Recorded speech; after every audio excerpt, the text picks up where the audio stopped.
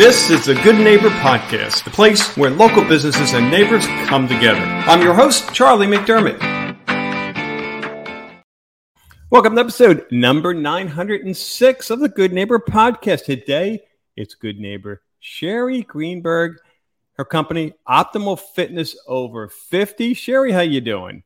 I'm great. Thanks, Charlie. How are you? I'm doing terrific, and I'm paying attention. I got my pen here, my notepad. I am ready to learn more because I'm a little over 50. But anyway, and I know we have listeners who are as well. So let's start there, Shari. Optimal Fitness Over 50. Fill us in on what you're doing. Sure. So I've been a personal trainer for over 30 years. My undergraduate degree is exercise physiology. So I've been in this industry for a very long time. Just pretty much very interested in having the opportunity to help people get healthier and stronger. Nothing better than that, is there? I mean, yeah, good stuff. And it's such a great industry to be passionate about. And you know, I think the added benefit is you reap the benefits, right? You're practicing what you preach, and therefore you feel great, and all those associated benefits. So you went to school for this. So did you know early on that you wanted to focus on helping people, improve the quality of their lives and maintain it? Well, the funny thing is back when I was in school, it wasn't really quite the focus of, fitness like it is today. And honestly, I was just quite interested in the coursework that, people had to take in this type of, major. It was anatomy and physiology, kinesiology, biomechanics of movement.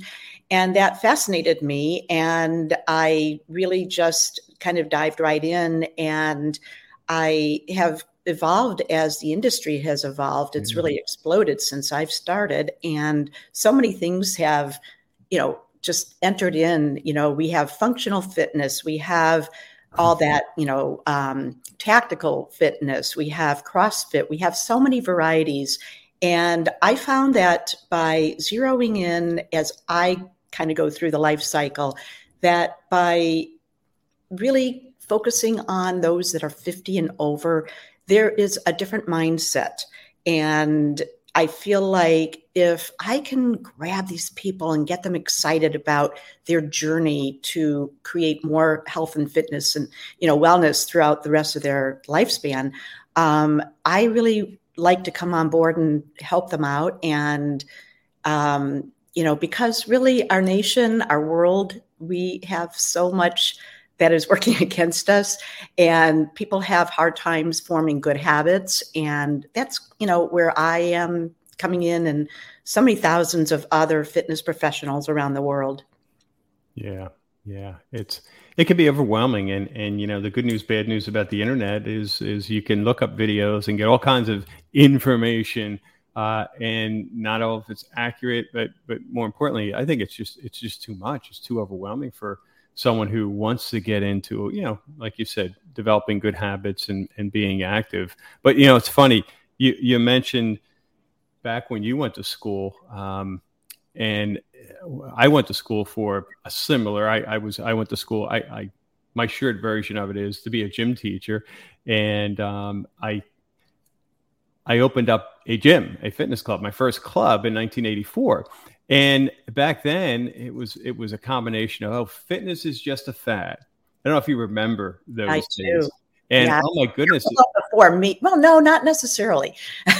Yeah. Yeah. I mean, it was very hard. That's why I opened up a club, because I was an athlete in college. And I'm like, how are you supposed to train for your sport when there's no place to work out? Exactly. And then, the other one was, if you lift weights, you'll get muscle bound. And women shouldn't do any strength training, and on and on and on. So it was very interesting, which leads me to the next question, which is myths and misconceptions. Those were the misconceptions back in the 80s. What do you hear nowadays? I mean, what's that number one misconception that you can speak to and help educate our listeners? Oh my gosh, I don't think there's enough time to go over No.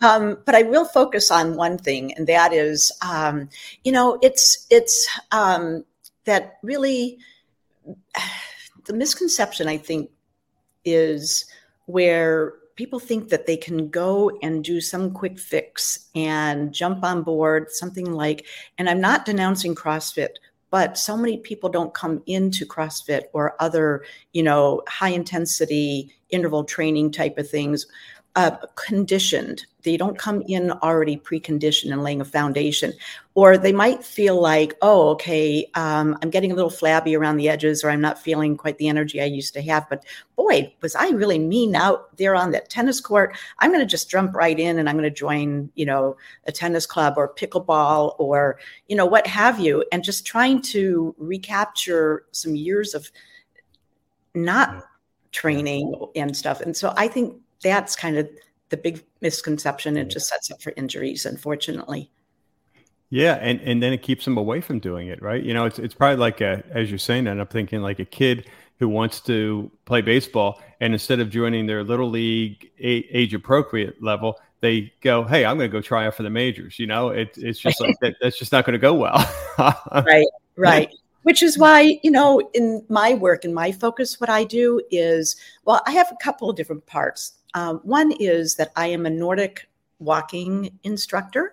And so I really like to get groups together and teach about being outdoors and a fun activity to add to just regular walking, because Nordic walking is adding the upper body.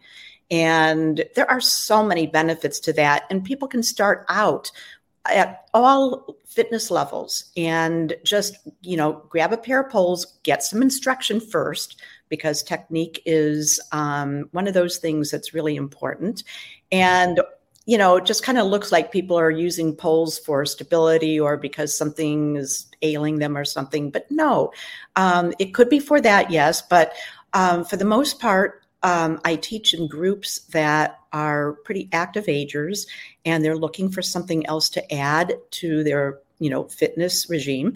And adding poles adds upper body strength. We're using upper bodies. We're reducing stress off the lower joints. And we are also burning more calories. And there's a study out from down in Texas, from the Cooper Institute, actually, but basically showing that subjects can, in this study, burn anywhere from 20 to 46% more calories while walking with these poles. Wow. So I teach that. And it's fun because it's outdoors. It gets people out there. And, it can be done solo. It can be done in groups. It's, a great activity rather than just going and sitting for lunch, let's meet out at the trails or in the neighborhood, grab your poles and let's go. And that's the great thing too, is that there's really not much to it. You put on a good pair of athletic shoes that are flexible, and you just take your poles out the door and you're on your way. Yep. And the great thing about Nordic walking is that it can be done, like I said, by anybody at any level and anywhere in any season. I mean, you could take these poles out on the beach. You could take them in the snow. You could take them on any kind of a surface, dirt, grass, asphalt, concrete. And there are special tips that we use for certain surfaces, whether they're hard or soft. And, so they acclimate to, where we're at. Yeah. Good stuff. Good stuff. Wow. I became a big fan of walking during COVID. So, and to be able to add those components just takes it to a whole nother level. So I really appreciate you sharing that, Shari. How about the fun side of Shari? What are you doing for fun? Oh, what do I do for fun? Well, I go out Nordic walking at least 4 or 5 times a week. But I do other things as well. And I really enjoy just being with family, friends. I like to do things that are just fun and active, jump in a kayak. I really would like to get back to wall climbing. My son introduced me to that about 10 years ago. And I haven't done it for a few years, but I think once I get back to Chicago, I'm going to start again. And, it's just, I just love life. I love being with the people I love and like and enjoy. And yeah. Yeah. Good stuff. Good stuff. How about one hardship life challenge that comes to mind? Looking back, you could say, hey, because of that challenge, I'm better for it today. I'm stronger.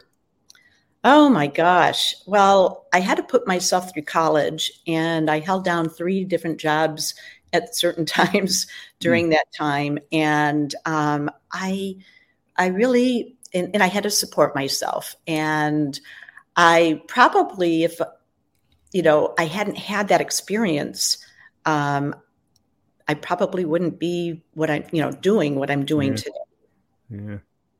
Yeah. We learn a lot of work, teaches us a lot of important lessons, I think, and going through those challenges for sure. How about one thing you wish our listeners knew about Optimal Fitness Over 50? What would that be? Well, first of all, I'd like to invite everybody to check out my website, and it's ever evolving. I have a couple of things to add eventually to it that's not on there presently. So I invite people to come back every couple of months. But not only do I offer Nordic walking classes, but I also offer strength training.